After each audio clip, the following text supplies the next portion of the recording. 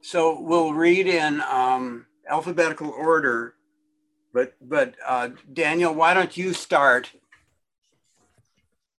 Because Okay. Carla hasn't read before. And what and then page? Carla can go next, but in the future, oh, we have Christian. What page are we Christian, on? why don't you start and then we'll go to Carla. We'll pretend that H goes before A. Okay, sounds good. Hi, everybody. Now, oh, we need to share here. And we need the page.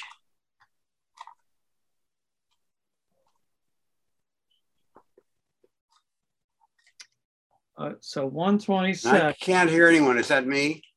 Could be. We can hear you. Could So someone there? I hear. okay. So we're starting at the top of the page. Well, I don't know. Just a What second. page? Oh, sure. Okay. I think we finished this. Being one mind. What page is that, Kim? About 128. 27. Oh, okay.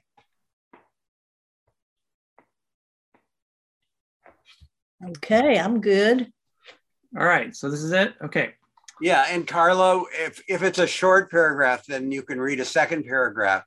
And we pause at the end of each paragraph so that if anyone has any questions, there's no dumb questions, then you can ask, or not that necessarily we'll have the answer, but.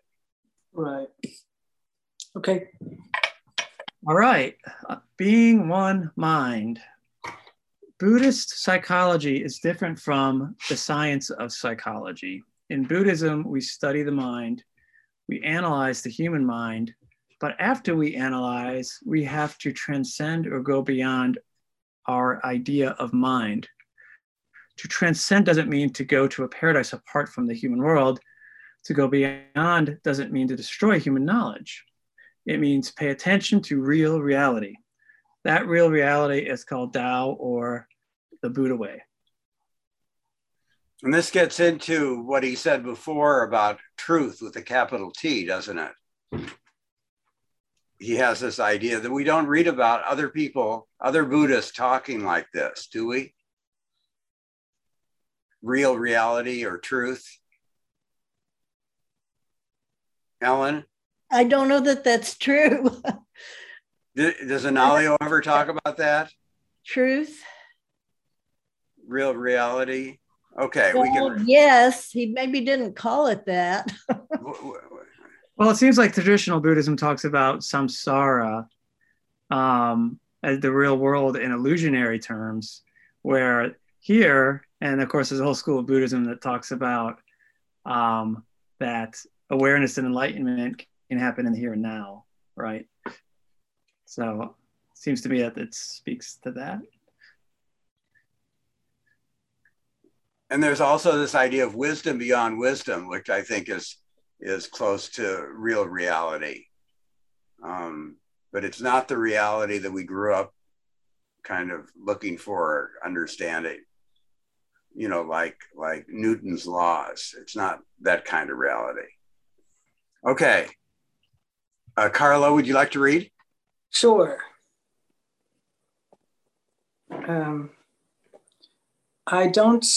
Can you expose more of it? When you seeing? When you pay attention, and then yes, I'll go to the next page after you read that. Okay. When you pay attention to real reality, you see that human knowledge exists right in the middle of change. There is nothing to get a hold of. So finally, human knowledge is empty. But that emptiness is not merely empty. Something is moving there. Sorry. That something is moving there. Where did that part go? Oh, maybe because I may go on. Yes. Okay. Something is moving there.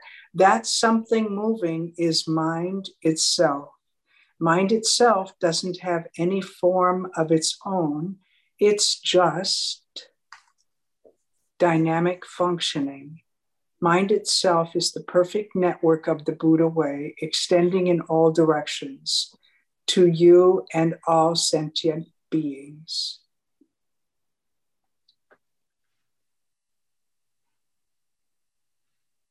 Should I go on, Kim, or do you want? It's to you. Does anyone want to say anything about this? Where is Trouty? I have to see Trouty. I'm Trouty, here. we I'm need here. we need you. We need you, Trouty. Well, I mean, it is a language that, you know, any philosopher will say, what is real reality? No, in terms of mind, you know, there's the mind that's the senses. It's one of the senses, right? Yes, one of the six senses. That's right. But when he's talking about, the next paragraph is about big mind, and I don't think that's the same mind as one of the senses. No, because the big mind is called the Buddha's mind, right? That's how the paragraph starts. So Bodhi mind or Buddha nature. Yeah, that is clear, but this real reality, yeah, anyway. Okay. So mind is used in two different ways. Yes. And maybe three, because sometimes, especially if we are in context of Chinese Buddhism, it will be mind-heart, right? So then it's still something different. Okay.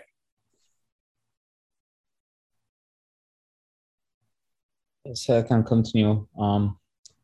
This big mind is called Buddha's mind, body mind, or Buddha nature. A tree, bush, rock, and river, all are Buddha's mind. It is the whole world, the universe. Anyone can use this mind because it is continuously open to everybody.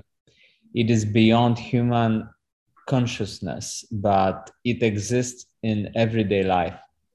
When you eat a meal, walk on the street, whatever you do, it is there. But it is not something you create, it is freedom. That is a very good paragraph. I agree.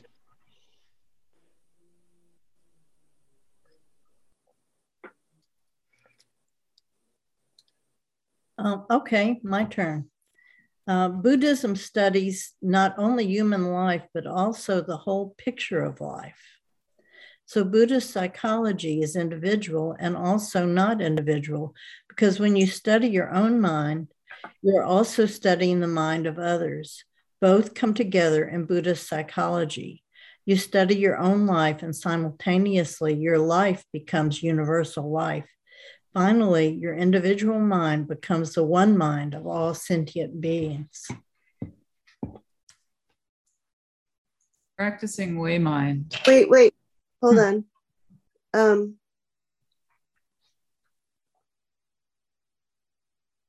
So does everybody agree that when you're studying your own mind, you're studying the mind of others? I think the key word here is finally. Well, that's what I'm thinking. Like, for example, when light goes through a prism, it creates the illusion that there's green and there's red and there's yellow, but really it all comes from white, which is all colors combined. But when you look at green, it's not the same as red. You see what I'm saying? But from green and red, you can awaken to the light that everything comes from. But that doesn't mean that green and red are the same. Okay, so go now, connect that to mind. So, for example, some people are born with minds that work in certain ways, and some people are born with minds that work in different other ways. And yet all of them come from one beingness.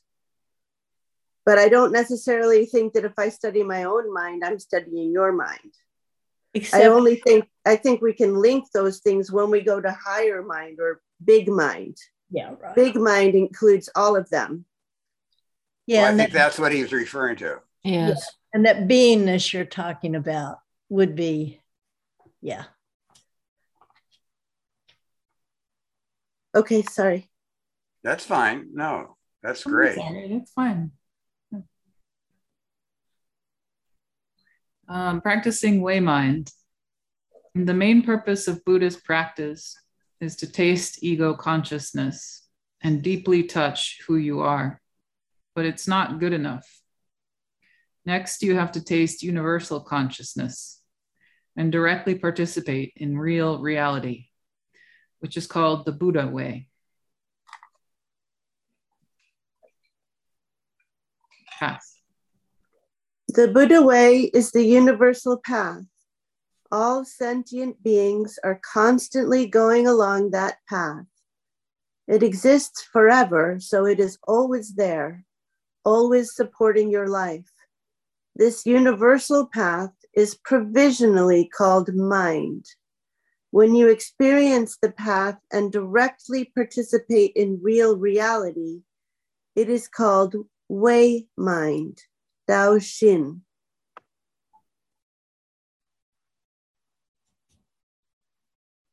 I think I'm next.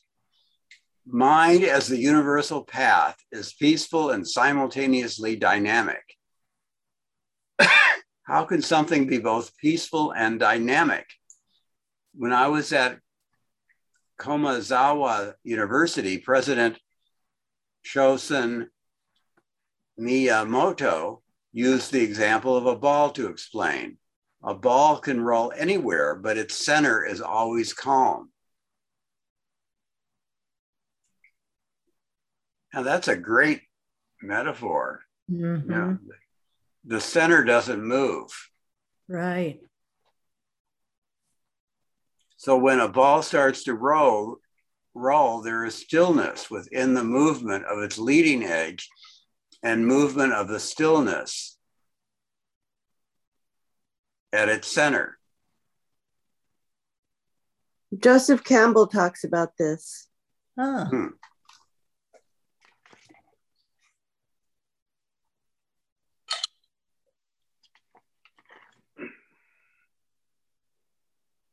He says that there's a wheel of life, for example, where we experience ourselves as being on the outside of the wheel.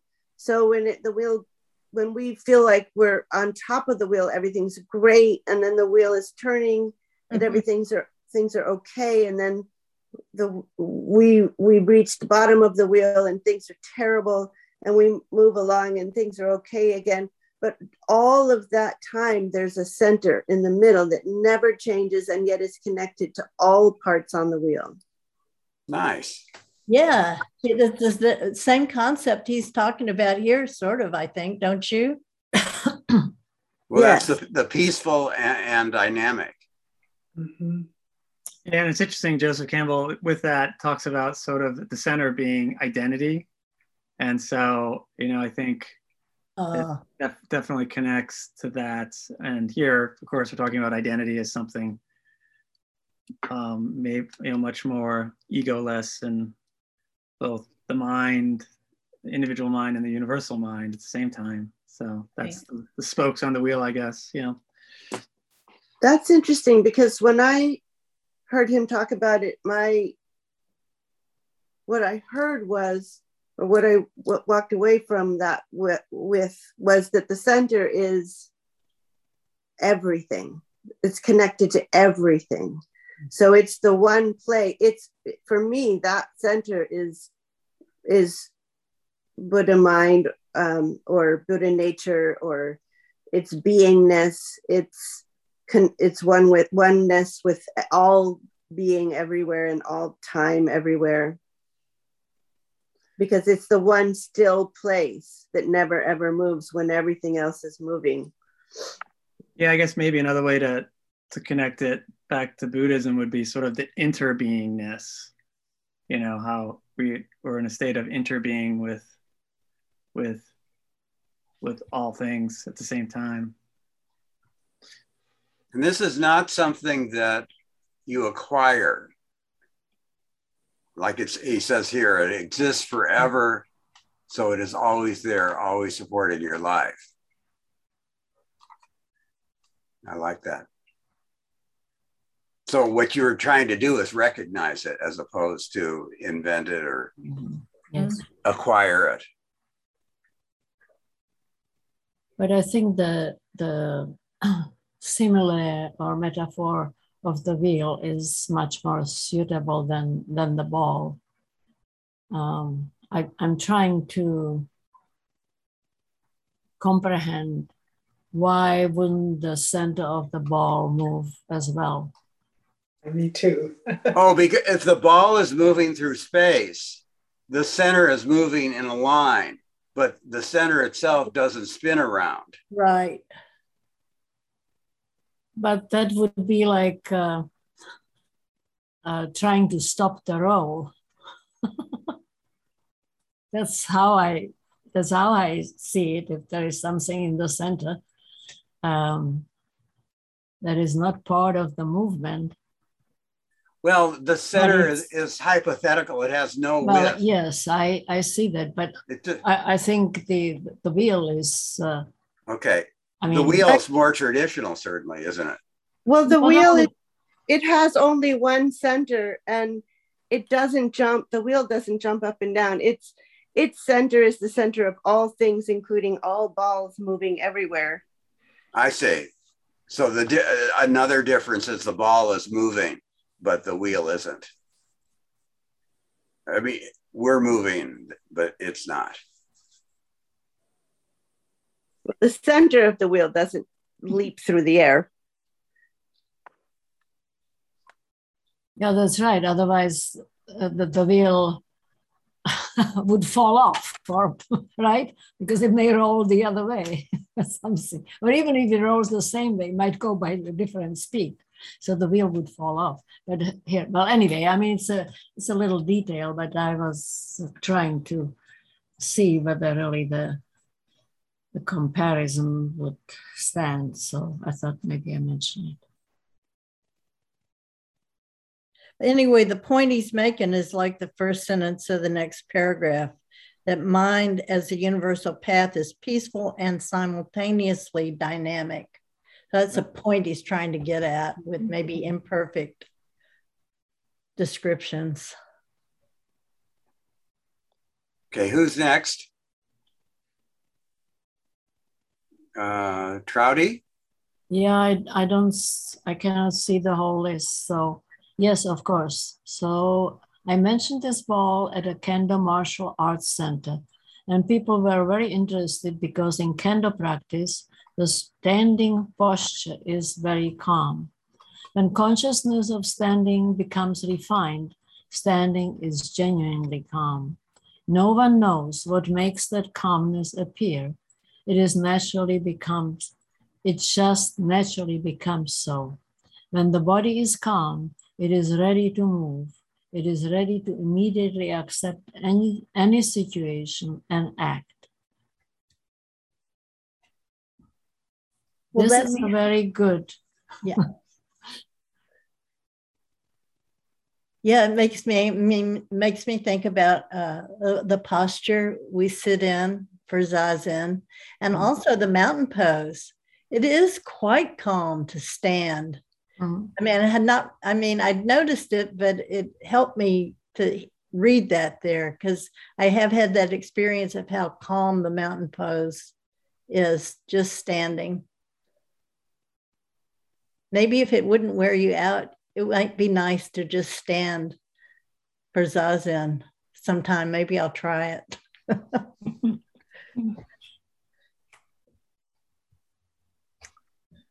See, is that back to me? I think so. Well, why don't we start with Carla and now go in order? I'll go. Okay, sure.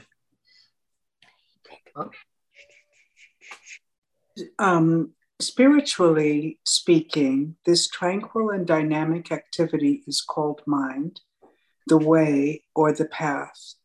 It is the calm center of your life, and at the same time, it is leading your life.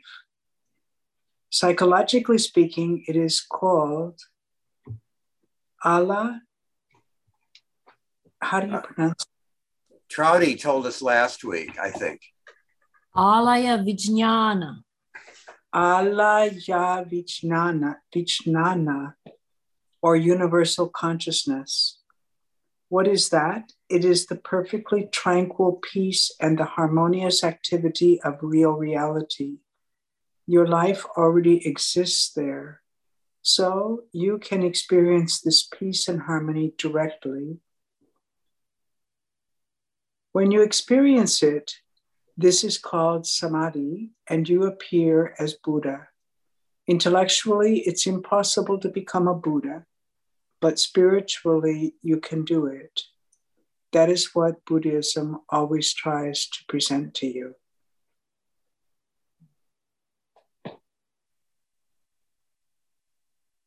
Kim, could we go back up to the beginning of that paragraph and look at it? I'd like to see it again.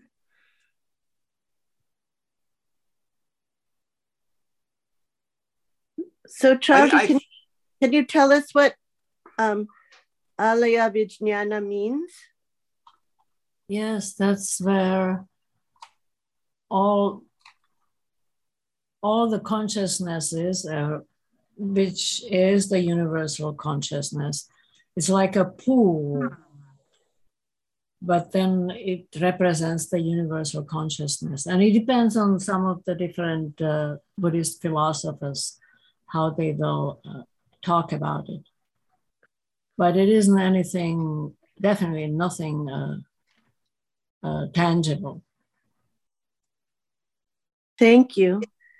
Does anybody know why the sentence begins psychologically speaking? It is called Alaya Vijnana. That's kind of interesting. Well, he's comparing that to spiritually speaking. Yes. Yeah. So, but why is Alaya Vijnana psychological rather than spiritual? Good question. It is. Well, he actually says that it's a perfectly tranquil peace and harmonious activity. So, I mean, that's a juxtaposition of two opposite things, right? Yes. That doesn't necessarily make it any more psychological than spiritual, though, right? Because harmonious activity could be spiritual, right? I know, it's so interesting. Geneva, I think that's such a good question. Okay, so he says, spiritually speaking, and he describes it mind as tranquil, a tranquil dynamic activity called mind, the way or the path is the center of your life. And then we got that. Then psychologically speaking, and then there's this technical term, Alaya Vijnana, which is universal consciousness. He calls that psychological. Well, why don't we reread the rest of the paragraph? Sure. Good idea. Go ahead. Okay, you want me to read it? So it goes on to say, what is that? Is perfect, tranquil peace and harmonious activity of real reality. So that's somehow he makes a division in the way we perceive that. Your life already exists there in this Alaya Vijnana. So you can experience this peace and harmony directly. When you experience it, it is called samadhi. I still don't, Geneva, I still don't get how he makes that distinction either. Yep. Yeah, I would almost flip spiritual and psychological there, because those seem to fit in opposite spots in my mind. Yep. So in the next sentence, he's using the word intellectually as opposed to spiritual. That's true. Intellectually, it's impossible to become intellectually impossible to become a Buddha. Okay. But spiritually, you can do it. Yeah. Well, that's sort of saying that by mind you can't do it, but by Avayala Vijnani you can. But that still seems to be the opposite of what he's saying in words. Maybe the next paragraph will help. I don't know. Maybe. Yes. I don't think it does, but maybe. Yeah, I have a question. The sentence intellectually it's impossible to become Buddha, but spiritually you can do it. I read actually this week about the Joseph Campbell that actually somebody mentioned today. And I don't remember all the details, but I read that he met Joseph Campbell met a monk and he had some kind of discussion, and monk was very surprised that his level of understanding of some reality, even though Joseph didn't really practice actively meditation, but really through understanding the science and knowledge was able to grasp and answer some of the master's questions. And I'm thinking can you maybe intellectually become? Oh, wow, interesting. Well, I don't think he did that intellectually. My understanding is that Joseph Campbell spent time with spiritual beings, and I don't think that he was able to meet their beings intellectually. I don't think he did it intellectually. I think he did it because he had a capacity to do it for whatever reason, partly through deep like readings of spiritual texts and deep study and reflection. I don't believe he did that. When I hear him talk about it, it doesn't sound like an intellectual experience for him. But that's just me. Well, I just heard that actually he studied lots of different scholars who did lots of work, and he actually was able to present it in such a way that it was much more accessible. One didn't need to be a scholar. But scholars sometimes begrudge it because he didn't give them any acknowledgement that he is using their materials. Huh. Interesting. Well, anyway, I'm not all that familiar. I probably have somewhere in my library to which I don't have currently access. Probably one of his big books. But I thought I'll add to sharing about the material. Yeah, my understanding of his work was, that he looked at archetypal patterns across cultures and embedded himself in a number of cultures. And, the many books of his I've read, he does cite, a lot of material. And through those experiences, he became a very awake, aware being about, a lot of different cultural, religious dynamics that are patterns in different, approaches. And so I think, nothing else that's interesting, I think. Yeah.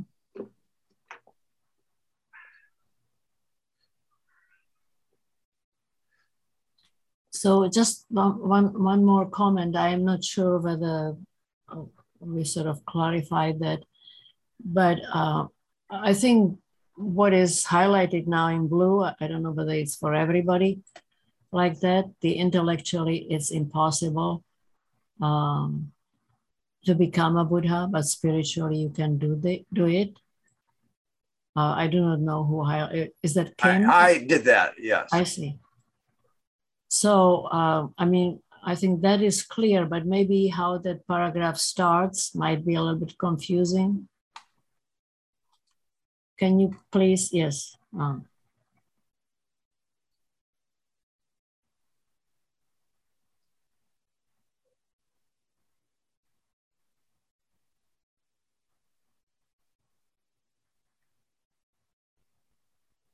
In Western thought, I feel like spiritually and psychologically are backwards. They're exchanged.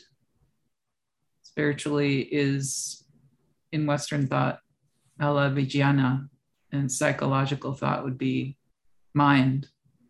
Yeah, that's I thought the same thing, Emily. But maybe it's an Eastern. No, I mean, I think you are putting your finger on it. Yeah, I think that's, yeah, it seems odd.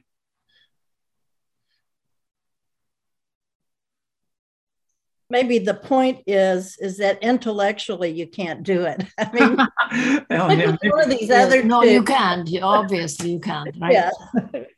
Cannot analyze it. Doesn't help anything. Right. Yeah, I mean, spiritual growth of any kind, you can't intellect. It can't only be done through intellectual understanding. Clearly.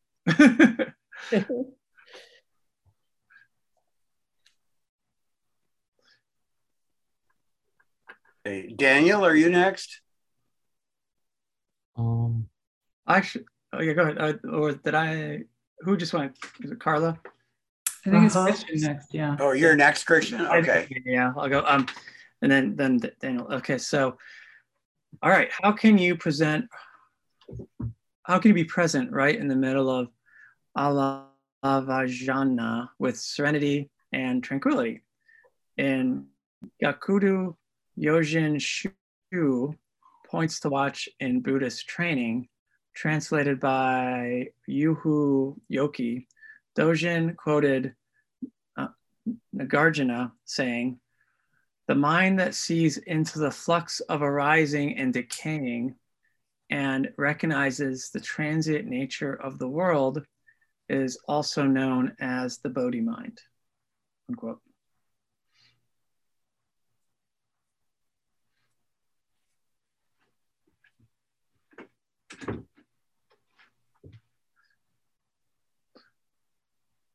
And this sounds like enlightenment too, doesn't it?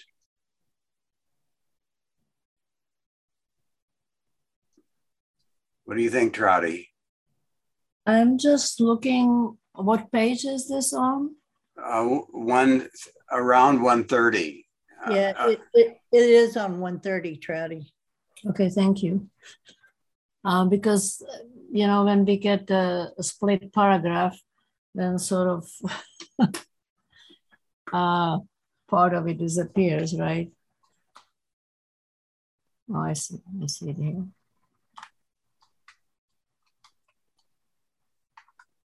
I think we should read the next paragraph because it goes on to explain some more. The transient nature of the world is the teaching of impermanence. According to that teaching, the whole world is unified in a piece, and then life begins to move in harmony. All at once, individual beings arise and form the human world according to the causes and conditions functioning in each moment. Where does that functioning arise from? It originates from Alivijnana, the unified Dharma.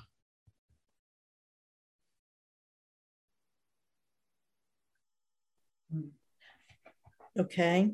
Bodhi mind is a different term from way mind, but it means exactly the same thing, enlightenment. Okay, Kim, there's the answer to your question, maybe.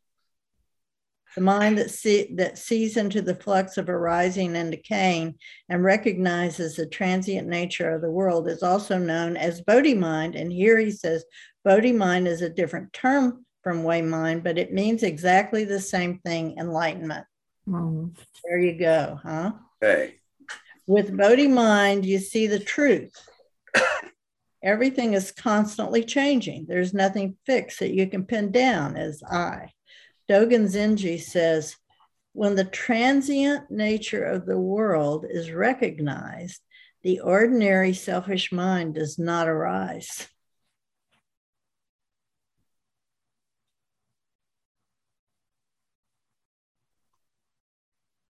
And Geneva, I think that's the point at which where your mind becomes all minds that we read before. You were asking about that.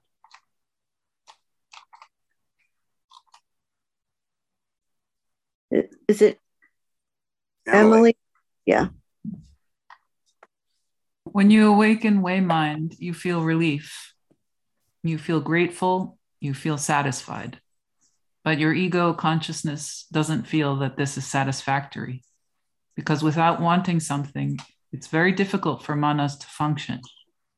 So when the bottom of manas touches the flowing energy of alavijnana, manas also starts to move.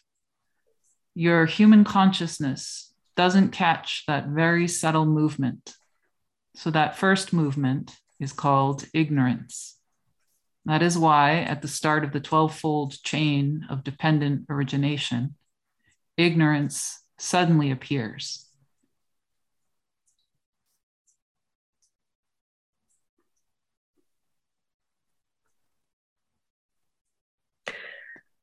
Manas grasps something, I, from universal consciousness, and your original oneness is immediately separated into two.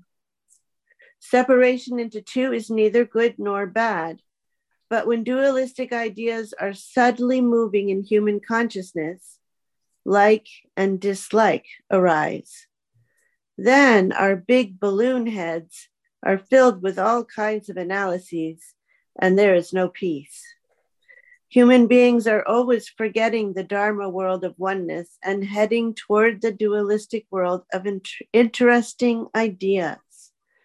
To practice is to let go of those ideas and return to the Buddha way. I have a big balloon head most of the time.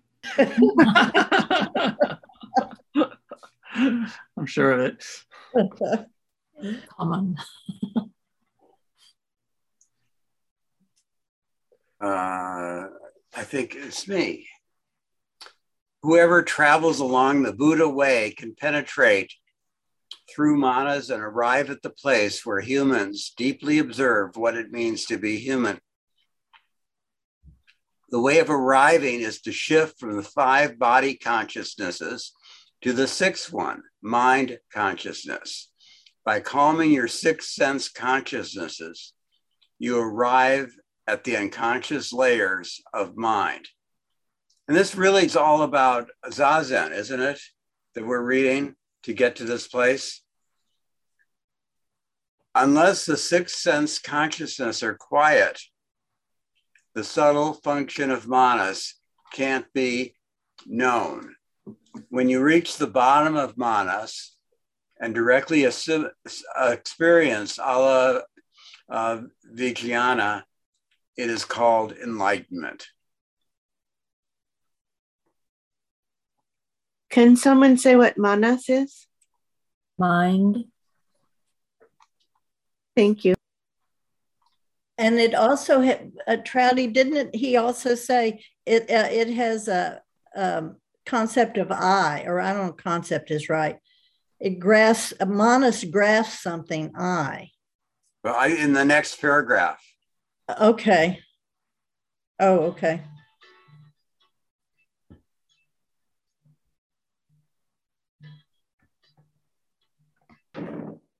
Who is reading? Am I reading? Yeah. Okay. Manas constantly tries to move. Okay, yes, I'm sorry. Manas constantly tries to move your mind toward ignorance. That means that the delusion of I will appear again. So to reach your true self, you have to constantly pass by your grasping mind and go deeper. This is spiritual life. You learn to calm down and touch way mind directly.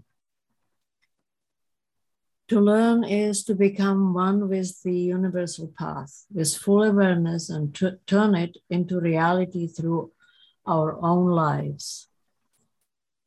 So he has used manas in many different ways. And so manas definitely is not part of maybe some of the clarity or vicinity with enlightenment. It is not. No. Yeah, and that's kind of what he's saying. He's saying as you go deeper into it, it sort of starts to touch. It touches like the beginnings of this. Yes. Maya. Yes. Well, it is the only sense faculty, if we can call it that way, that may have these qualities, whereas the other senses, they are, our sensual experiences: sight, vision, hearing, taste, smelling, etc. So they are directly connected to, let's say, the physical body.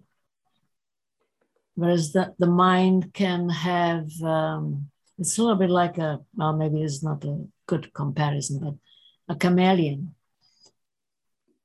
Ah, I see. Yeah, I think that is a good comparison. Well, because chameleon changes colors, but here we don't have anything that tangible, but right. But it somehow helps to facilitate some of it that is happening, what we are trying to do, right? Right.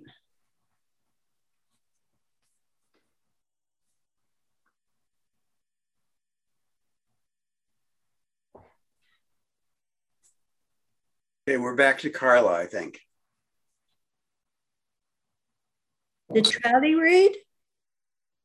I just read, no, didn't I? Okay, sorry. No, I. Well, I started talking right afterwards. So. In Buddhist psychology, the grasping nature of manas is considered the big scale of delusion. Buddha is the person who realizes what that delusion is. So let's see into the flux of arising and decaying and recognize the impermanent nature of the world. Then, when the serenity and tranquility of way mind appears, whatever happens, you can take refuge there and become Buddha. So it's some kind of a conduit, right? Some kind of a what, Trouty? Conduit? Yes. Did I pronounce it right? I think so. And so like a conduit, like this is the way, the path. Well, I mean, the path and the way means something definite that will lead to the enlightenment. Whereas the mind is the small mind. It has a function in all this, but it can also mislead you. Well, and this paragraph also makes me think about Zazen, because when you're sitting, you are sitting watching impermanence. You're just sitting there watching it. And then eventually, like that manas gets close to the alaya and everything starts calming down a little bit, Mm-hmm. Can I give a bizarre pop quiz question and see what people? I'm curious to see what people's response will be because I have a strange answer for. Okay, so here's a question. So, what do all these words have in common? Impermanence, emptiness, middle way, awakening, not self, awareness, the truth, the path, against the stream. Too many words. That was too many words. I couldn't follow all that. I got emptiness and impermanence, so I can see a definite connection with that. Yeah, then after that, I couldn't hear all that many words. Sorry. So there, yeah. I mean, my point I was going to make it to that. It's just, it seems to me, and I'm just really curious to see what other people think about this, is that there's about 12 to 15 easy synonyms for enlightenment. Oh. And that all of these words I just listed are like from impermanence to awakening to awareness to the path to the truth to going against the stream. And that they seem to be, in a lot of texts, a lot of books I've read, they seem to be used almost interchangeably. And, you know, when they're convenient for different metaphors and analogies. I don't know if other people have noticed that. I don't know, or am I just crazy? No, I agree. Well, I don't think it's anything crazy to compare the words. I could see some difficulty because there might be some differences by different teachers and also at different time periods. Sure. I think enlightenment is more general than your words. Well, two examples like awakening and enlightenment, for example. Well, that's not. Yeah. I mean, those two things seem like exactly the same, right? And you know, emptiness isn't emptiness, emptying of the self. Isn't emptiness the way, you know? But every single one of those is a metaphor, and some metaphors work better with some people and other metaphors work better with other people. Oh, that's true. And I guess I'm sure that's why they're all those. I was just interested if other people were seeing the same patterns.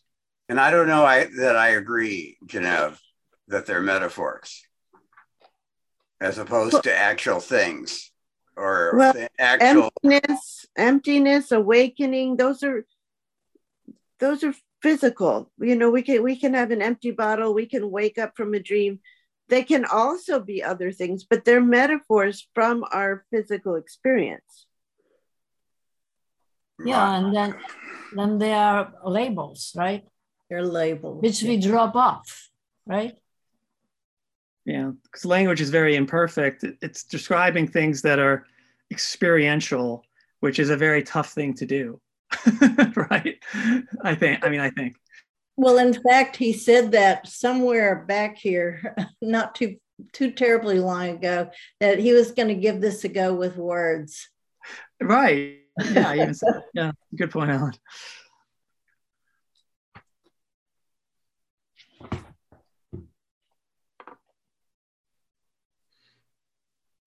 Okay, I think we ought to go on. Even though 8 o'clock, let's see how long this last one is. Oh, but Kim, it's aren't we at the one at a heading, the one mind of all being, or do we have it would be good to stop at a heading, you know? Okay. What do you guys want to do? Stop or go? Stop. Okay. Go. Well, I'm going to bed, so if I'll read ahead, if y'all go on, I'll just catch up. No, we can't. We need you, Ellen. No, I got to go to bed. It's 9 o'clock here. Oh, yeah. It's 9 here too. Yeah, 9 for Genevieve too. Okay, so let's take 10 minutes.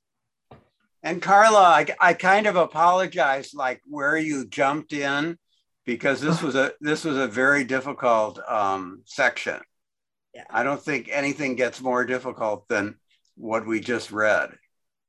It feels a little extraneous to my understanding. I don't know. It's kind of hard to relate to. Well, I think it's hard for all of us. But I have to jump in and try to learn, and that's why I'm here. Well, and it's so difficult because it's all stuff that can't really be described or talked about, and yet he's trying. Right.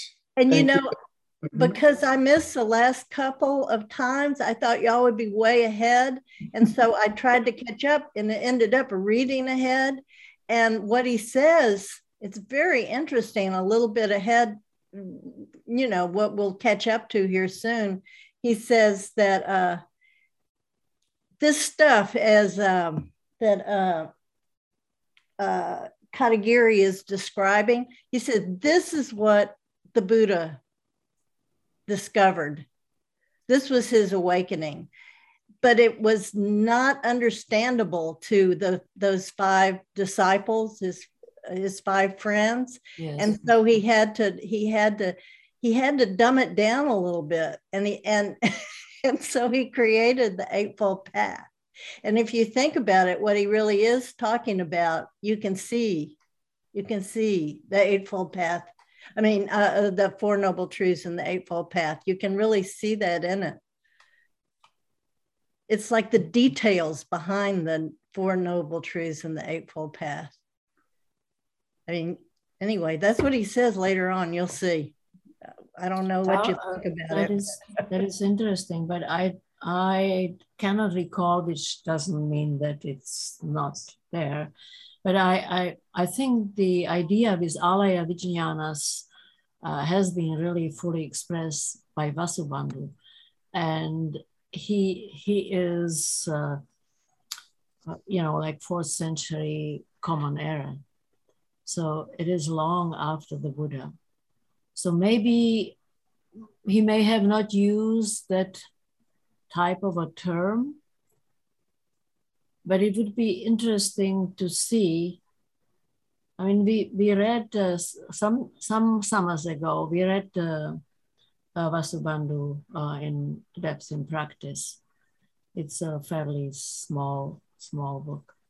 Well, anyway, so I do not know whether that is interesting what you just told us, but that would be really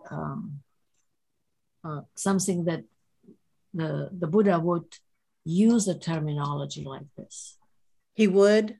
Well, I don't know. He may have used some other terms. But it's interesting that actually Katagiri says that.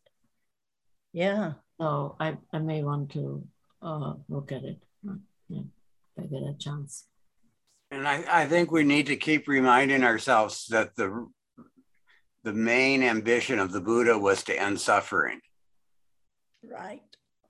And these are all means, this kind of realization seems like a realization to do that.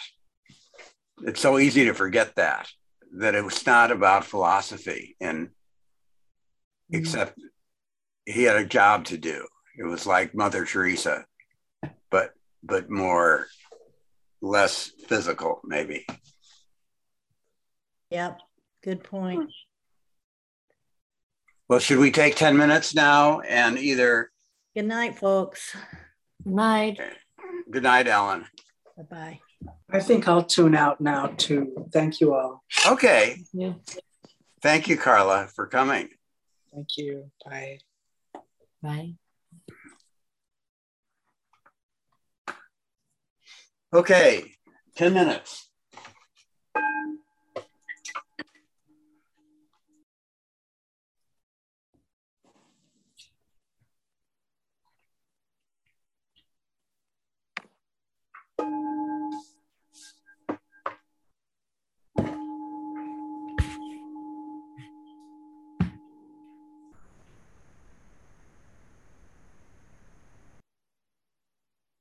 Well, who'd like to share, Genevieve?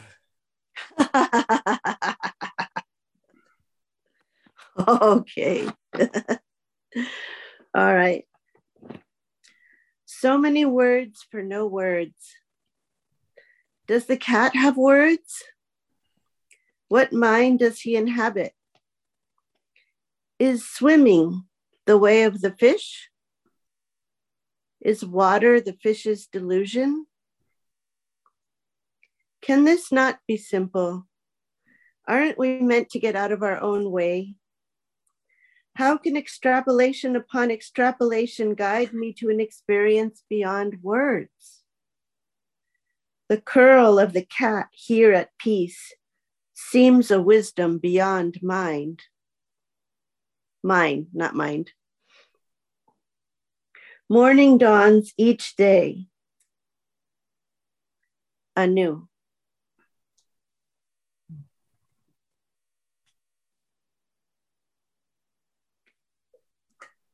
Very nice.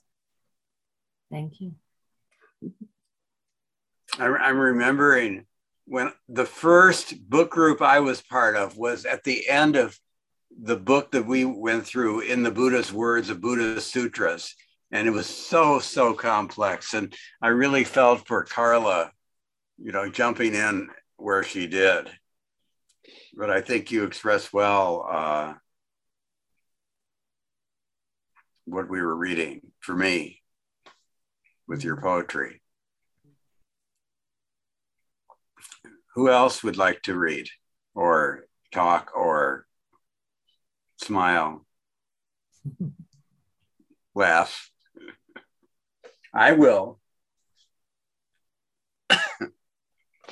What is fun is that when you roll a ball, its center doesn't roll. So right outside the center rolls, but its neighbor doesn't.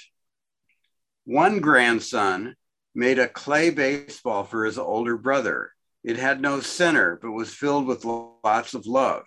Is that why we say that love makes the world go around? And then here's the picture of the one grandson handing the ball to the other. It was actually only half a ball. He spent a whole afternoon with my wife making it.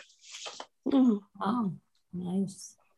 They both are playing baseball now, and the little one just has no idea or interest in it, but he's doing it because his big brother is. And his big brother is completely into it. It's really fun. But the fact that he made him a baseball because he knew he loved that, it's just so touching. Yeah. They really love each other, these two kids. Nice. Nice. But imagine so if this one part of the ball is moving around and the other part still, then there's no connection between those two spots. Like any other 2 points in the ball, even though the outside of the ball moves faster than the inside, they're all connected. So if you drew a straight line out from the center, you know, and the ball turns, the neighbors don't change. But if you take that center of, you know what I mean, the center of the ball and the place right outside the center, it's spinning around the center. That's weird.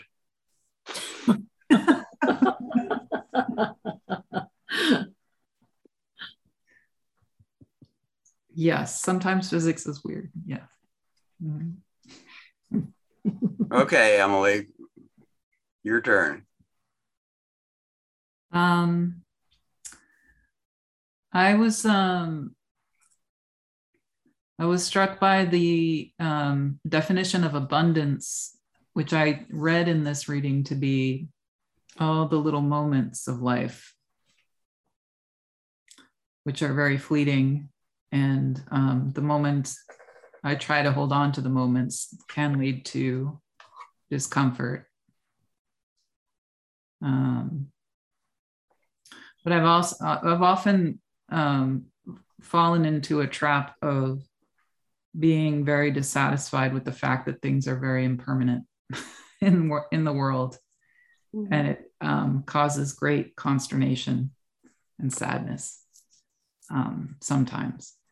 And so often I try and figure out, where is the abundance? Because so often I lose sight of it.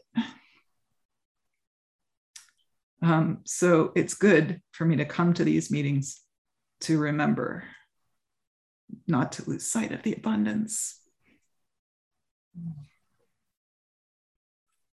I was really disappointed with this idea of impermanence too, up until about a month ago. And then I started imagining a world where there was no impermanence. And that's pretty scary too. I mean, first of all, it would fill up with things, and then there'd be no seasons, and there'd be no change. I think it's pretty important. You know, if you were to construct a world and you could have either permanence or impermanence, which would you take? Like we'd still be in the, you know, the earth is on fire, just a ball of fire. We don't want that. No. So we want it, we want permanence, but just in the way, you know, when everything's great. Yeah, everything has to be in a balance. But it's not always easy to understand that. Yeah, well, sure. Yeah. And it isn't always in balance in our experience of it. Right, yeah.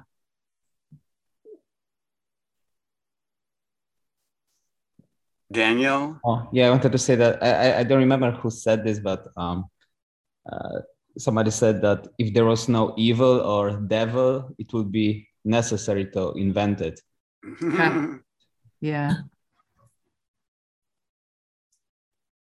In Judaism, the devil is God's assistant, who like in Job, who tests our faith. Not a bad.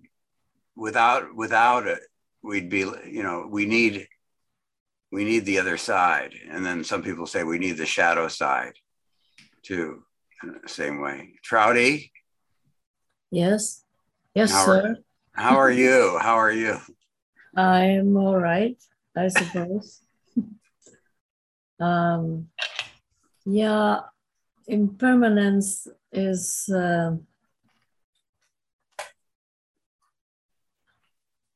I think it is important. Well, I mean, of course, if you lose somebody very close to you, then it is just terrible. But it gives a chance to make new things or open up new things. And yeah, I suppose for a long time, I'm glad for it. In spite of that, it may bring great pain and unfortune and all kinds of things, but it's just not possible to have something without that kind of a movement, if I can call it that. My sisters and I used to joke and we'd say, we don't do death, you know, and now they're gone. Mm. Yeah. My whole family was against it.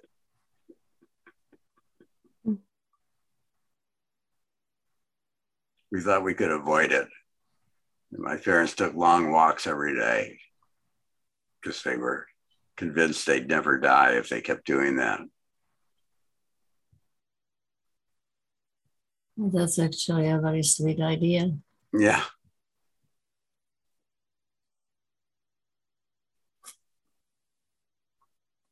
Well, can we wait till next week?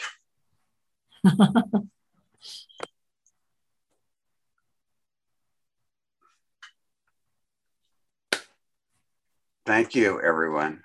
Thank you. Good night, Emily, if you're still there.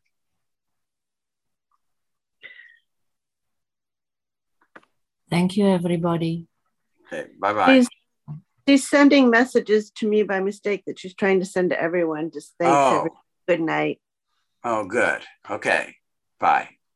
Bye-bye. Bye-bye.